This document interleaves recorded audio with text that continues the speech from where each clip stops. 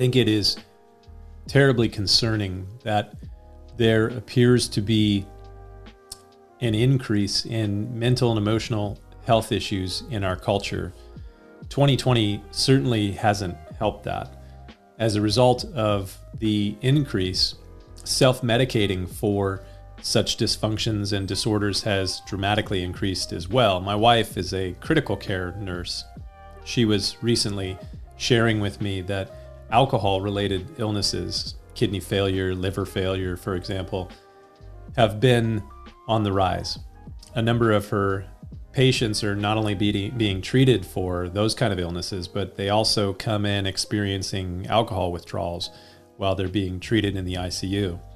This is just one of the indicators that people are increasingly being plagued with mental and emotional disorders. We all see it, we all sense it in this period of time especially. I also have the privilege of serving as a chaplain with a local fire department. I know from my interactions there that we've been dealing with increases in suicide attempts and prescription drug overdoses as well.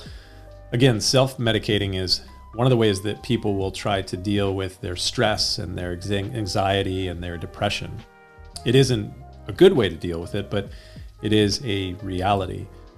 This has been a difficult year. That's not news to anyone. It has been a challenge for my wife and for my 4 kids, for our extended family, for our friends and their families, for the church that I pastor.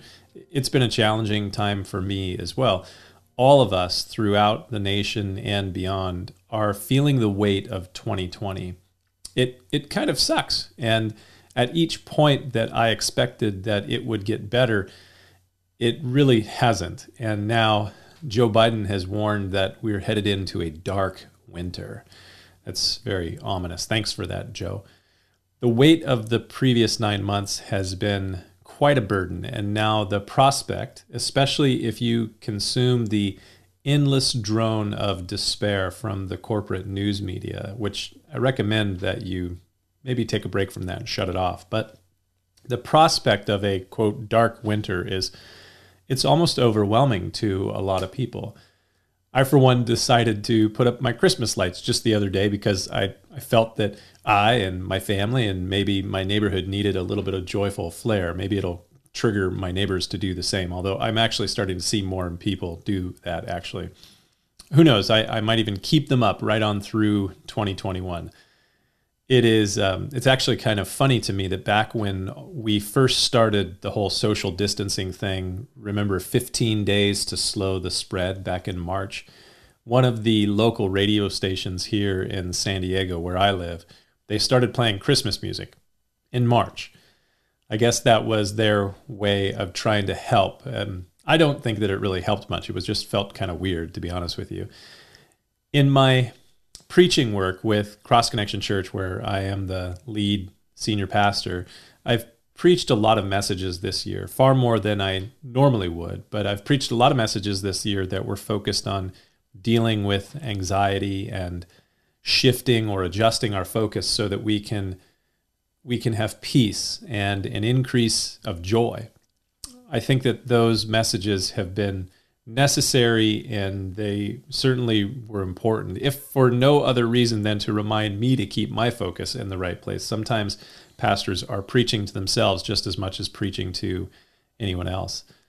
I began reading the first letter of the Apostle John this morning. And in 1 John 1:4, John writes, "And these things we write to you so that your joy may be full." Fullness of joy. Conceptually, that's a wonderful notion.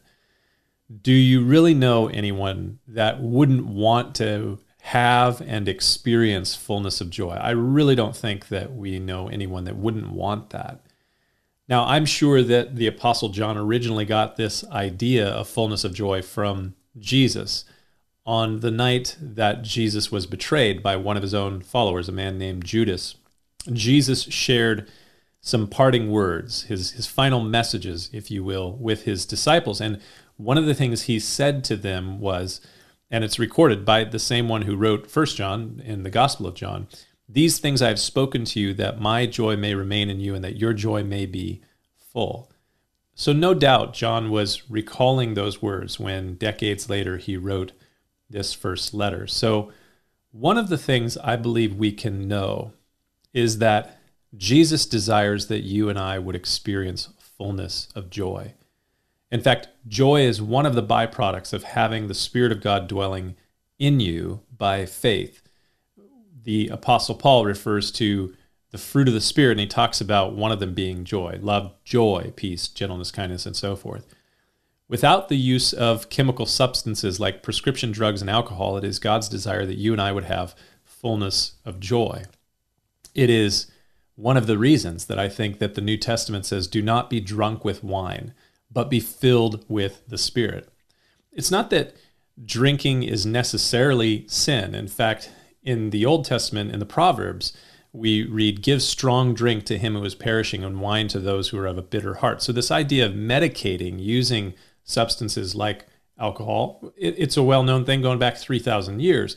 But if that is your general practice, to drink to excess, to wash away your sorrows, that's certainly not the ideal that God would set for you. There is a better way. Be filled with the Spirit. The Spirit of God, of course, not Johnny Walker.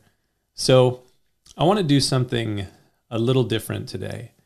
I want to pray with and for you. Even though this is a recording and I'm not anywhere near you, I think God is big enough to answer such prayers. I want to pray for you that you would experience the presence of the Spirit of God today, and that His presence, in His presence, you would experience what Psalm 16:11 says, fullness of joy.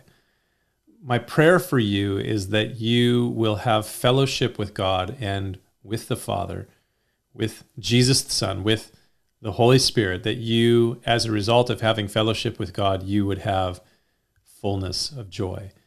So, Father, I do pray for anyone that would watch or listen to this, whether it's right after I post it or it's months from now. I pray, God, that you would surround those people with your presence. If they don't yet know you, that you would draw them into a relationship where they can know you, the one true God, and that they would know you, Jesus, and that they would experience your presence by your Spirit, and that they would sense in your presence that fullness of joy. With all of the chaos, with all of the challenges that we have been experiencing and going through in this year, in 2020, I pray, God, that you would help anyone who is hearing these words and who is praying this prayer, that you would help them to experience the uplifting of their heart as they set their hearts and their minds upon you. Because your word says that you will keep that person in perfect peace whose mind is stayed on you because they trust in you. So I pray that you draw people into a place of trusting in you and setting their heart and their focus upon you and experiencing your fullness of joy. For that's what you desire. That's what you would have us to experience. So Lord, make it a reality, we pray. In Jesus' name, amen. Well, may the God of hope fill you with all joy and peace in believing, so that you may abound in hope by the power of the Holy Spirit. We'll see you next time.